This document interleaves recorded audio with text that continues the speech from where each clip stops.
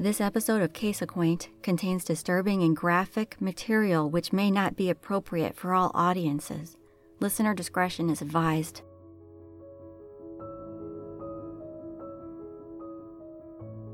Hello everyone. Welcome back to Case Acquaint. You have found episode 26. Update for this week. It's been 6 months since Peyton Field's death, so we expect Pender County Sheriff's Office to come out with a statement regarding the completed autopsy, which, you'll remember, he said he would receive within 6 months of her death. Now, on with today's program.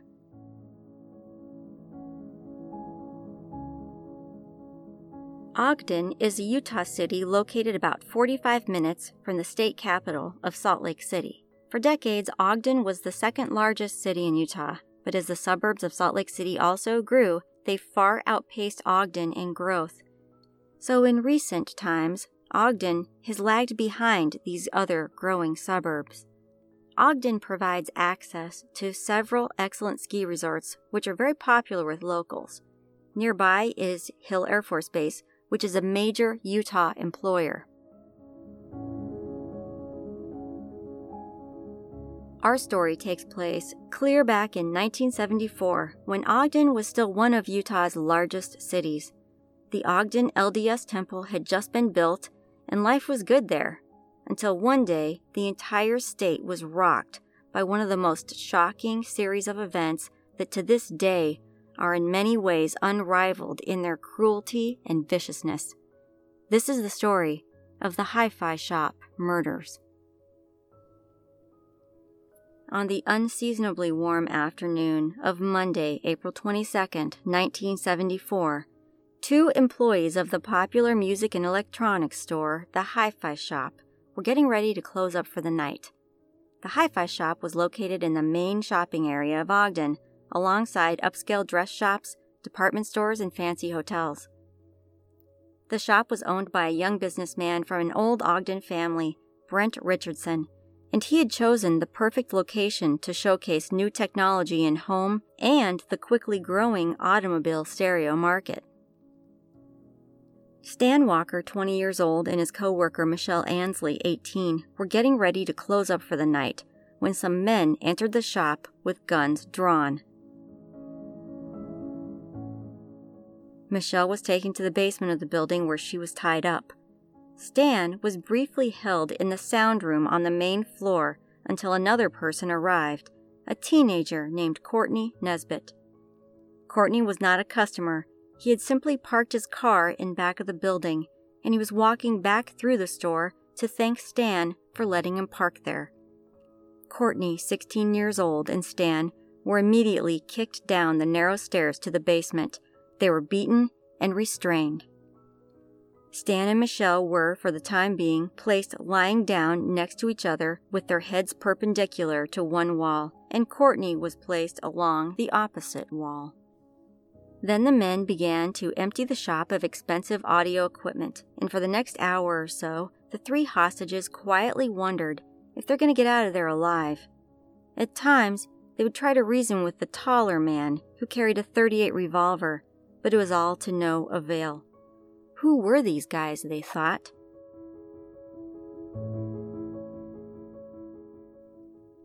Meanwhile, all three young people were expected at home. Courtney, a studious young man, had just that day flown his very first solo during flying lessons and was only supposed to be running a quick errand for his parents, Carol and Byron. He was planning on going straight home because he had to eat a quick dinner before heading back out for a night class. Stan was also expected at home, and like Courtney's mother, Stan's parents began to worry. As it grew later, both Carol Nesbitt and Stan's dad, Orrin Walker, turned up at the Hi-Fi Shop, wondering why their children were still there. Both Carol and Orrin, as they arrived, were taken down to the basement with the rest of the hostages. They were also placed on the floor, lying on their stomachs, and tied. Orrin Walker insisted to their captors that if they finished robbing the store and left peaceably, everyone would promise not to identify the men. They were not, he said, interested in sending anyone to jail. They just wanted to go home. But Orrin had gotten a good look at two of the men. Both were young and of African descent.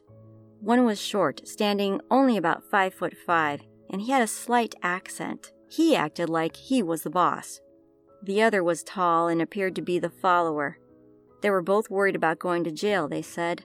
Plus, unbeknownst to Orrin, they were prepared for a situation in which they may need to make sure they couldn't be identified.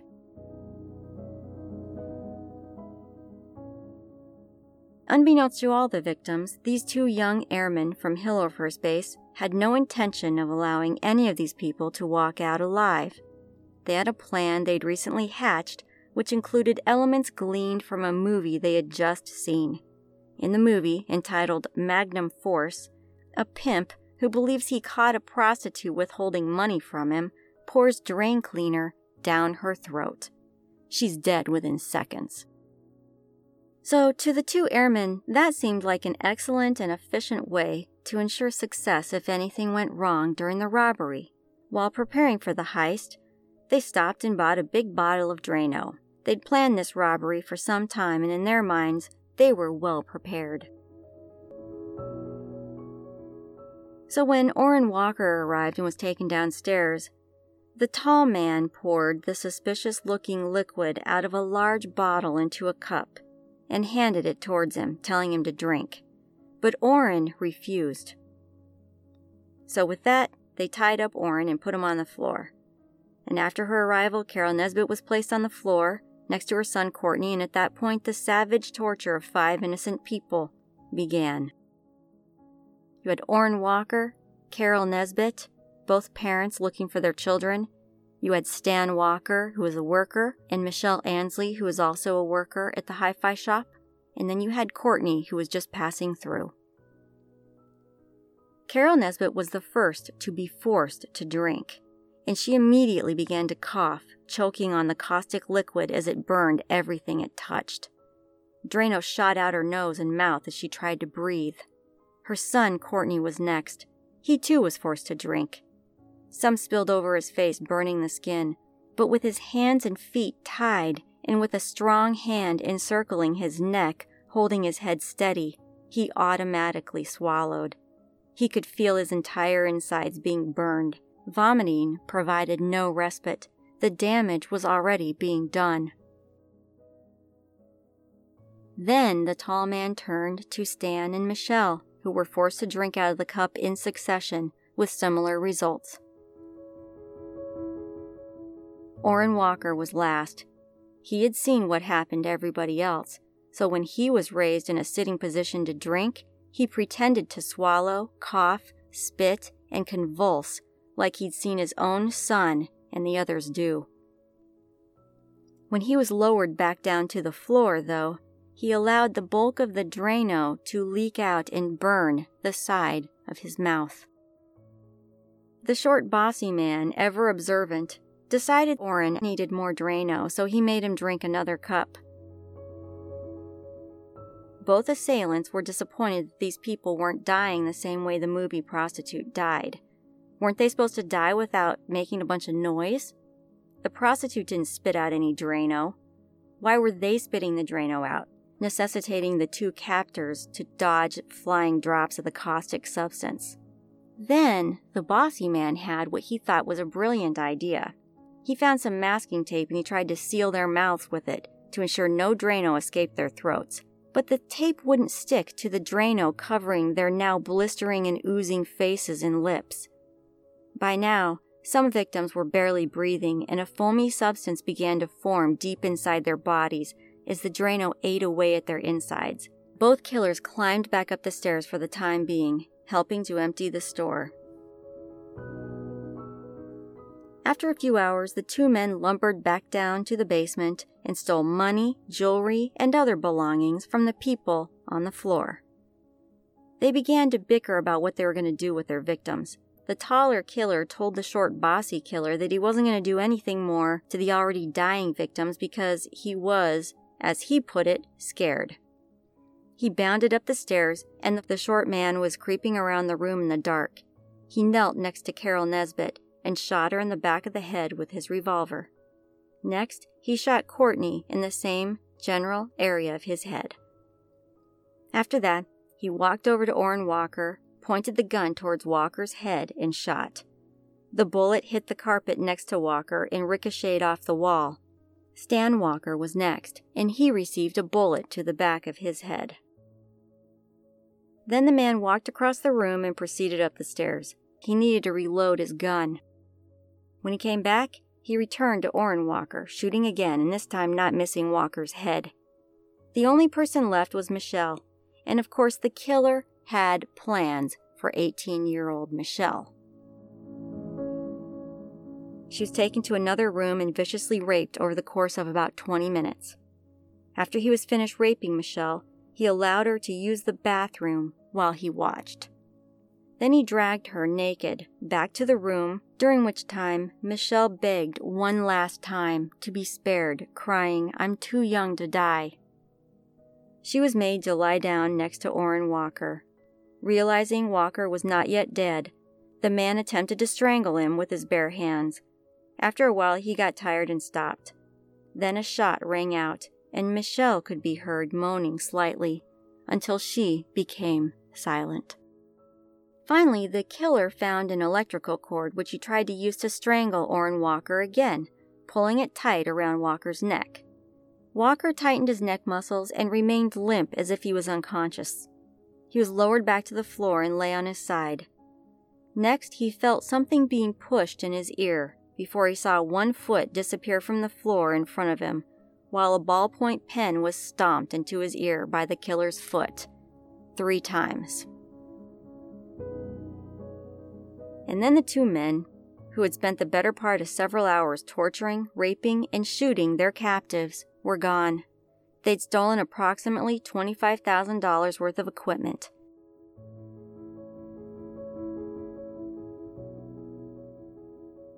As the night wore on, Orrin Walker's wife and teenage son arrived looking for both Orrin and Stan. They rang the buzzer at the locked back door. Orrin began to yell, telling whoever was at the door to call the police. His son, recognizing his dad's voice, kicked in the door. Miraculously, Walker was conscious and lucid despite the torture he had endured. He'd been shot, burned with Drano, strangled, lynched, and finally, there was a pen still stuck in his ear. But due to its position, the pen was stomped down into his neck. Despite all of his injuries, Orrin Walker was trying in vain to save his son Stan's life when his wife and other son arrived at the hi-fi shop. When the police and ambulance arrived, they made him stop. Stan was gone. As they made their way around the room, the first responders discovered that Michelle was also dead. Courtney and his mother, Carol, were barely clinging to life. They were quickly loaded up and transported to the hospital. Meanwhile, word was getting out as police put out a be on the lookout for 2 black males driving a cargo van. The hospital, knowing they were getting emergency cases, began to contact their on-call staff. Byron Nesbitt, who was Carol's husband and Courtney's father, was on call, but he was a gynecologist and an obstetrician.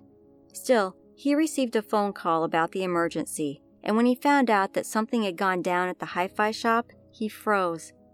While he hoped he was wrong, he felt sure Courtney and Carol had been involved in whatever had happened down there.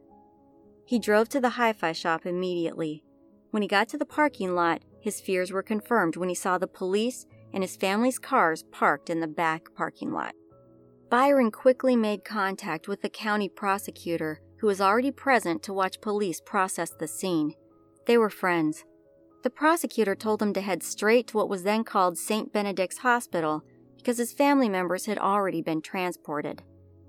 At the emergency room, staff attempted to triage. By the time Byron made it there, Carol was dead, and she had been moved to the morgue to await an autopsy. Courtney was in the ICU, but they were still not sure what they were dealing with.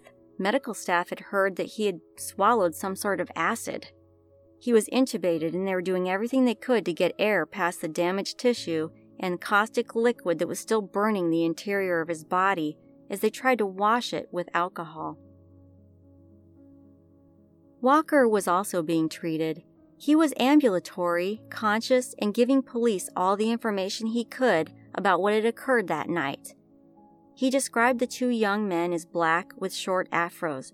They were driving a light-colored van, he said. Now, Ogden was a large city at the time for a state like Utah, but it was still a smaller city by normal standards. The homicide detectives were familiar with almost anyone who may have been suspected of this type of behavior. Before the Hi-Fi murders, Weber County only had one open homicide case. It was the killing of Air Force Sergeant Ed Jefferson, who was found in his off-base apartment murdered by a bayonet in October of 1973. During the investigation of that murder, the detectives found through questioning of other servicemen that Jefferson had caught one Dale Selby Pierre in a bizarre ruse. Pierre had stolen the keys to Jefferson's apartment in his automobile and made duplicates. Pierre later returned to quote-unquote help Jefferson look for the keys, and at that point, he claimed to have found them. Jefferson, who was suspicious of Pierre from the beginning, had the apartment locks changed as well as the ignition to his car. When Jefferson was found dead, having been stabbed several times in the head and face, investigators were shocked by the brutality of the attack. On the first stab, the bayonet was driven through his eye socket and through his brain, and then had fractured the inside of the skull on the other side. The unnecessarily repeated stabs denoted a calculated form of rage. So all of the evidence and all of the other airmen who knew Jefferson pointed to a young airman named Dale Selby Pierre. Unfortunately, they didn't have enough evidence to charge him, and the case was ongoing with not much hope of resolution. Could one of the perpetrators of this hi-fi shop crime be the same person who killed Jefferson? It seemed far-fetched, but then again, they knew very few people of that description and with those violent capabilities who were also currently residing in the area. Pierre was said to be a bit of a loner. The other airmen didn't like him. In fact, they claimed to openly avoid him. One airman actually shook with fear when he told investigators that he was afraid to talk about Pierre because he didn't want a bayonet shoved through his own eye socket. 19-year-old Dale Selby Pierre, who was originally from Trinidad, joined the Air Force in May of 1973, but soon realized he didn't like being told what to do and had trouble controlling his temper. When the hi-fi shop murders occurred, he was in the process of transitioning out of the Air Force. So was his friend, William Andrews. Now, Andrews was also 19, and he had been well liked by others until he became friends with Pierre. After the two started hanging out, other service members began to steer clear of Andrews. Andrews had also recently realized a deep disappointment in the Air Force and was also attempting to separate himself. Back at the hi-fi shop, where police continued to search for evidence, the two remaining bodies were collected. Because of the large amount of Drano in, on, and around those bodies, staff had to protect themselves with extra heavy gloves. They found both .38 caliber slugs stuck in the shag carpet and .25 caliber cartridges strewn about. As the police mobilized their investigation, as the night turned into day, putting out bulletins to other agencies and responding to media inquiries, life went on for those who were unaffected by this heinous tragedy. Across the valley, two young boys who lived on Hill Air Force Base were looking for empty soda bottles in one of the many barracks dumpsters. These bottles could be turned in for between 5 and 15 cents for every bottle, so it was a common pastime for kids everywhere back then. On this day, while they were scavenging inside a dumpster for bottles, the two boys found something else. To their surprise, they found a purse. Then they found another one. Inside was some change and a credit card. This was much more exciting than looking for bottles, so the search shifted to a hunt for more personal effects. They came up with a checkbook, more credit cards, personal pictures, driver's licenses, some keys, cosmetics, and finally, some wallets with what appeared to be blood on them. The young boys decided these items must have come from a robbery. A young airman saw them struggling to haul all of these things around, and he offered to help. Between the three of them, it was decided that the airman would call the phone number listed on the book of checks. Michelle Ansley's family had already been notified of her murder, so accordingly, they were immediately aggressive in their line of questioning when the young airman called the number he found on the checkbook. After a brief interrogation in which the man expressed that he was only helping two young boys who found Michelle's checkbook, they all mutually agreed to each contact police. So this airman contacted the airbase police, and before long, the investigation migrated to Hill Air Force Base. At about the same time, all points bulletins were going out all over the local media, asking the public to call police if they saw two black men, one tall, one short, driving a light-colored van.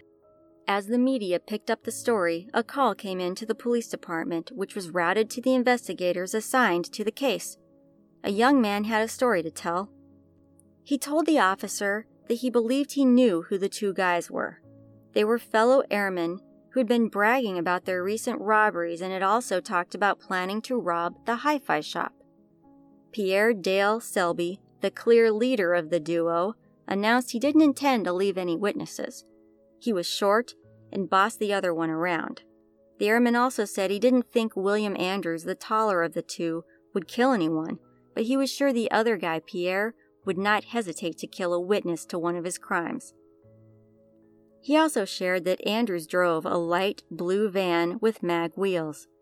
The airman provided the barrack room numbers for both Pierre and Andrews.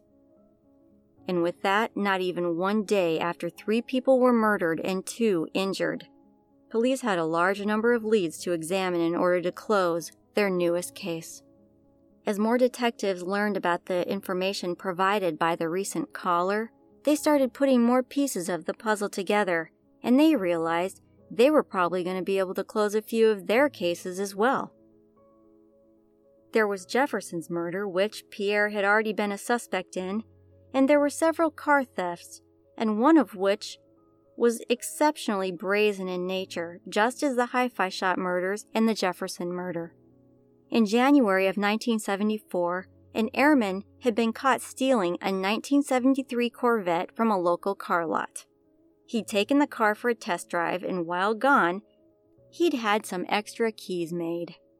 As that investigation unfolded, Pierre had been identified as the suspect, and when he was arrested, they found other sets of keys to other stolen cars in his pockets. In all, he caught charges for 3 stolen cars. Because he was in the Air Force, he was released on a $2,500 bond. So now the police had the following information on Pierre. He was a suspect in a prior murder. He'd already been charged in the theft of 3 automobiles. He'd been implicated in other robberies. And he had also now been implicated as participating in and possibly even planning the hi-fi shop murders, which to this day is recognized as one of the most heinous crimes perpetrated in the state of Utah ever. Orrin Walker was shown a photo lineup, and he immediately identified Pierre as the short man, and the man who violently raped Michelle Ansley, and had also shot all 5 victims. 3 detectives had been sent out to gather the found items from the barracks dumpsters. These officers were not aware of the phone call from the informant or anything else about known suspects. All they knew is that they needed to pick up this particular evidence and bring it back for processing. Remember, this is 1974. They didn't have cell phones, and they had to be very careful about what they said on the radio. So these detectives were combing through every inch of the dumpster so they wouldn't miss any bit of evidence, and while they were doing that, they noticed they were being watched from one particular window of the barracks. Meanwhile, Ogden Police Department and the Air Force Security communicated with one another about the possible locations of the suspects. The Air Force Security knew Pierre very well. For months, they'd been working on getting him kicked out of the military because he was nothing but problems. They knew about the Jefferson murder and the other crimes allegedly committed by Pierre. Air Force investigators were facing the same problems most police face. It was hard to get people to talk. So they'd spent a good amount of time worrying about who Pierre would kill next. Until then, they were trying to get him discharged over the car theft charges. Surprisingly, however, as soon as Pierre was released on bond for the car thefts, he requested an early discharge himself. Maybe he knew they were going to give him an undesirable discharge anyway, so he was trying to get it done his own way without being labeled. It would have worked if he wouldn't have continued to commit crimes. At the time, Andrews also requested to separate from the Air Force. While the paperwork was being processed, the two were assigned to things like cleaning and mopping. Even with the reduced expectations and time commitment, Pierre and Andrews still refused to perform. They were defiantly a thorn in the sides of their commanders and the Air Force security. So, in cooperating with the Ogden Police Department's investigation, the Air Force security pulled out the records for Pierre and Andrews' comings and goings from the base. It showed that neither of them had been around at all on Monday night, and they hadn't returned to base until Tuesday morning. They came and went as if nothing was amiss. But by Tuesday evening, all of the warrants for the arrest were in place. Pierre and Andrews were both arrested without incident, only a little more than 24 hours after they began murdering their hi-fi shop victims. The next thing to do was figure out what happened to the equipment they stole. They found none of it as they searched Andrews and Pierre's rooms in the barracks, but what they did find when they pulled up the carpet of Pierre's room was an envelope containing a storage unit rental agreement from a place located quite near the hi-fi shop. Upon gaining access to the storage unit, the police predictably found the stolen equipment, and they also found one of the most important pieces of evidence in the entire case: the bottle of Drano used by Andrews and Pierre to torture the hi-fi shop victims.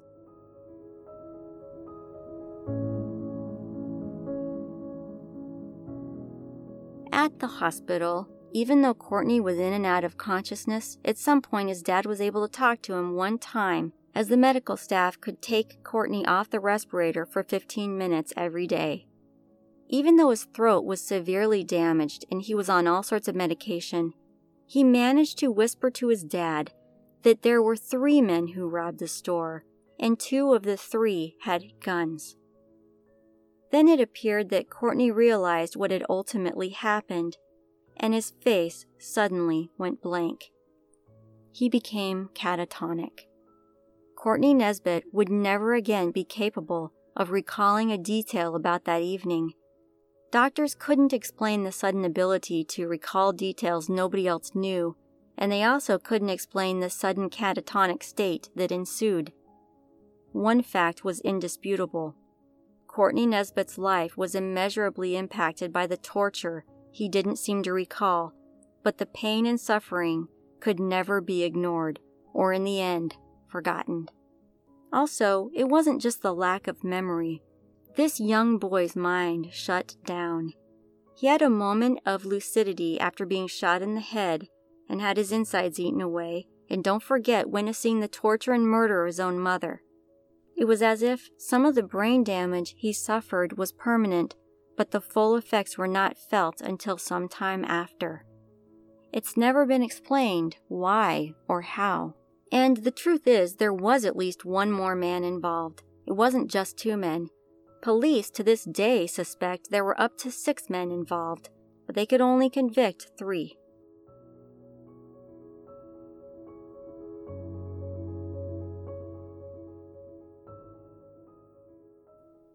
Courtney's story of recovery could not even begin for months and months because the process of healing was almost insurmountable for a body that had suffered the damage Courtney's body had suffered. But they never gave up.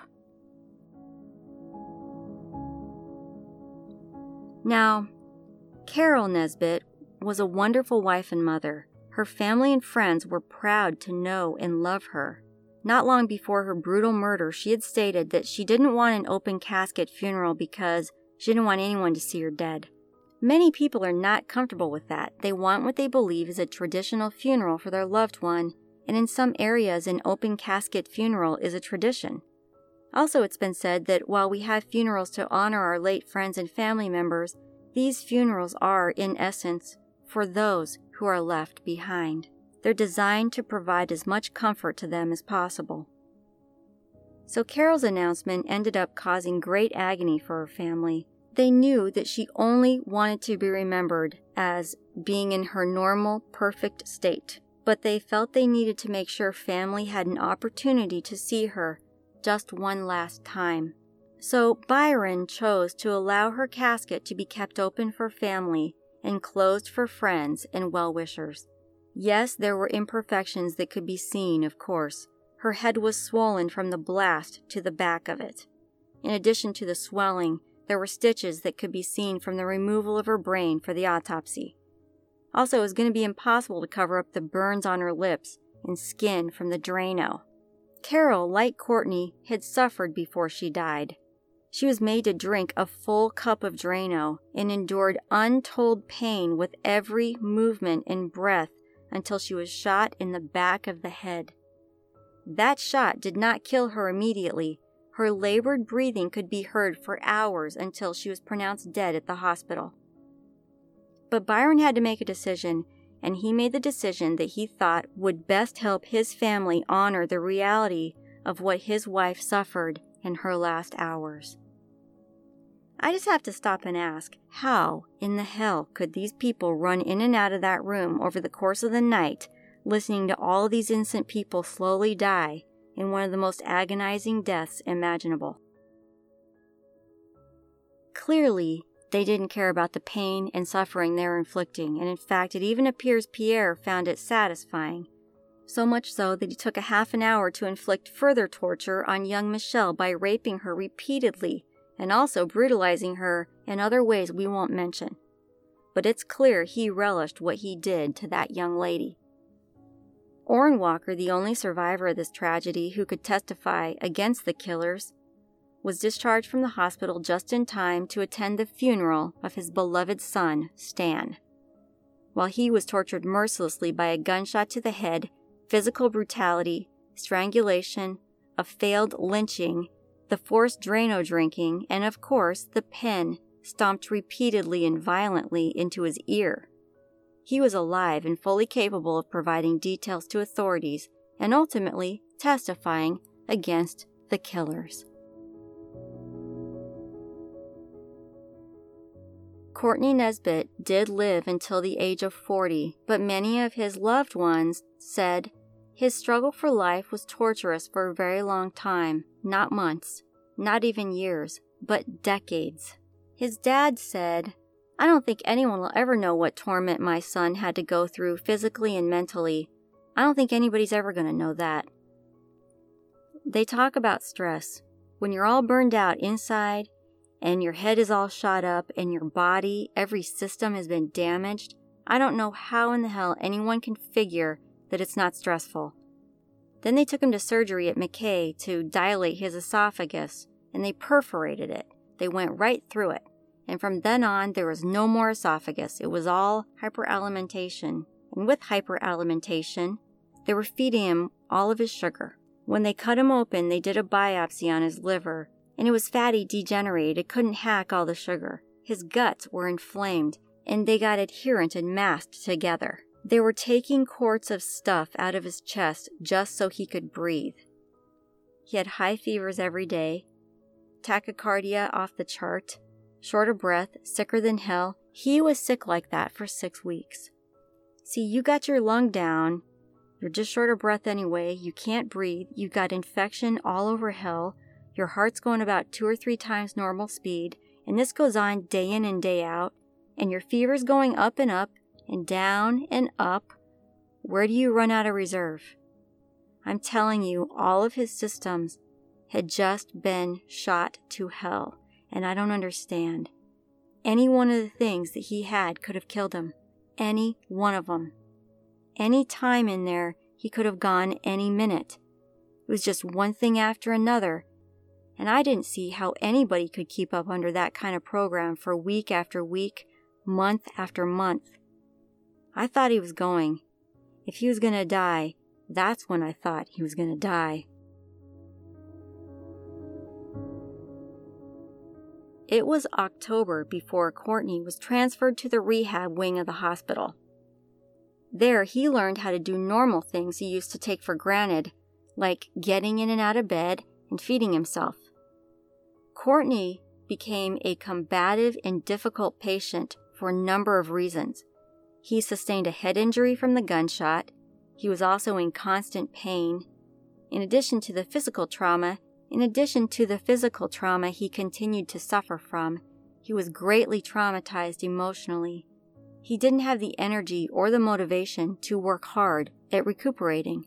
Still, it was agreed that it was a miracle he was even alive at that point. Now, the trial began in November. Orrin Walker was the star witness. Byron Nesbitt testified to Courtney's injuries and their impact on himself and the family. The defendant, Dale Pierre, was disgusted.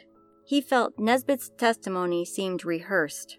Pierre said he talked about his son couldn't eat or something, and he'd pause on just the right words while he was talking.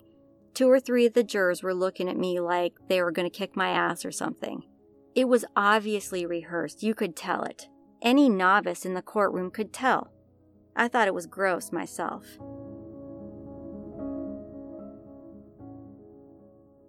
Both Pierre and Andrews were sentenced to death, and on that day, Courtney Nesbitt was released from the hospital.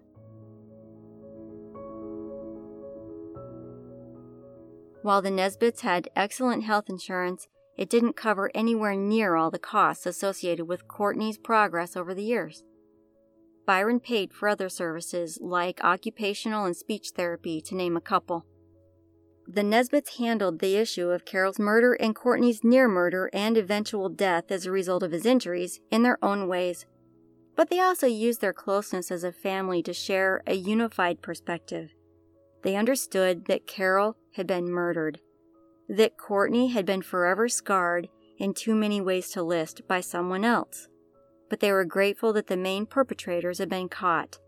They put their faith in the justice system to take care of determining guilt and then punishing the killers. They tried very hard to remain as positive as they could, and they relied heavily on their Mormon faith.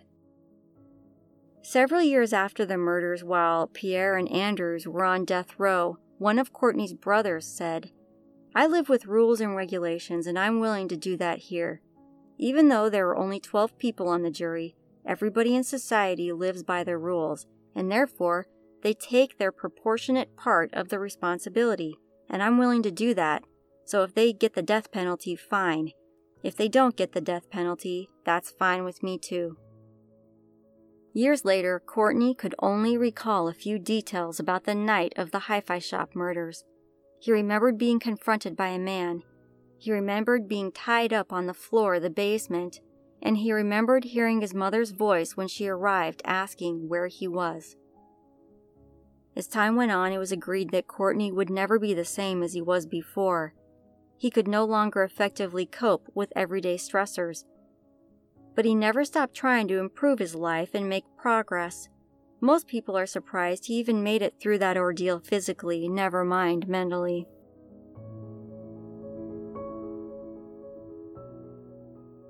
The Walker family was, of course, also severely impacted by the murder of Stan, the attempted murder of Orrin, and for them, the trial and sentencing was particularly traumatic. Unlike the Nesbitts, who chose to quickly move on, the Walkers were called on for more testimony, and it's largely accepted that Orrin's ability to recall specific details were indispensable to the prosecution.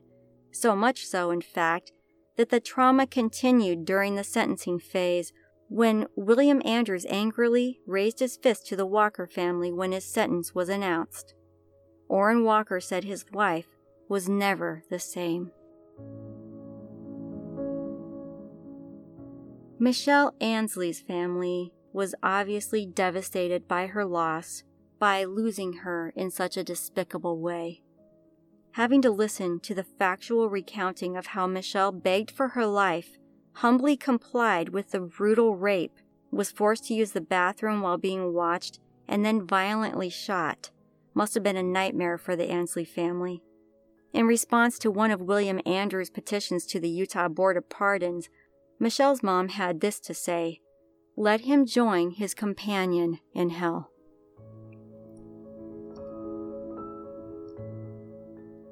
Dale Pierre was executed by lethal injection in 1987.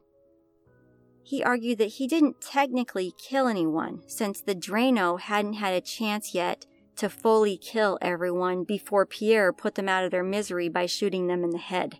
He figured that because of that, he didn't deserve the death penalty. The Board of Pardons disagreed, and he was also executed through lethal injection in 1992. The third man who was charged in association with these crimes was Keith Roberts. It could never be proven that he participated in the murders, and it was determined by a court of law that he was only driving the van. He maintained that he hardly participated in any of the events. Spent a few years in prison and was paroled. Now, this case was not covered much by national media at the time. During different hearings later on, it was picked up as a national story because Utah was preparing to execute 2 black men, and the public had already been monitoring Utah for the LDS Church's now sort of defunct, odd beliefs about race. Activists called attention to the punishment of Pierre and Andrews, but the story of the victims didn't get much attention until a book was written about the case, and this detail is why we decided to bring this story to you today. This book was one of the very first ever written with a focus on the victims rather than killers. That is not to say the author, Gary Kinder, didn't address the killers. He did. In his book, Victim: The Other Side of Murder, he talked about how he developed a rapport with Pierre, exchanging hundreds of letters with him. And he also traveled to Trinidad to learn more about Pierre's troublemaking past. Pierre expected compensation for his letters, but he never received any. Some of the quotes that were used in this episode were actually provided to Kinder for his book, and he interviewed the Nesbitts extensively. It's a very well-researched book. It provides a lot of great information, and if you're interested in reading more about the case, we would encourage you to check out that book. And also, you can find old newspaper articles in the archives of the Deseret News, the Salt Lake Tribune, and the Ogden Standard-Examiner. When a loved one is murdered through the violence of another human being, each and every person must find a way to deal with this loss and with the pain that may never leave. On this program, we're always interested in pointing out the various strategies that work for some people. Sometimes people do extraordinary things not because they want to, but because they have to, and that can serve to make the responses even more extraordinary. Every one of them different, and every one of them new and possibly helpful for others to learn from. For those remaining loved ones of the victims of this tragedy, we wish them peace. Thank you for listening. We'll talk again soon.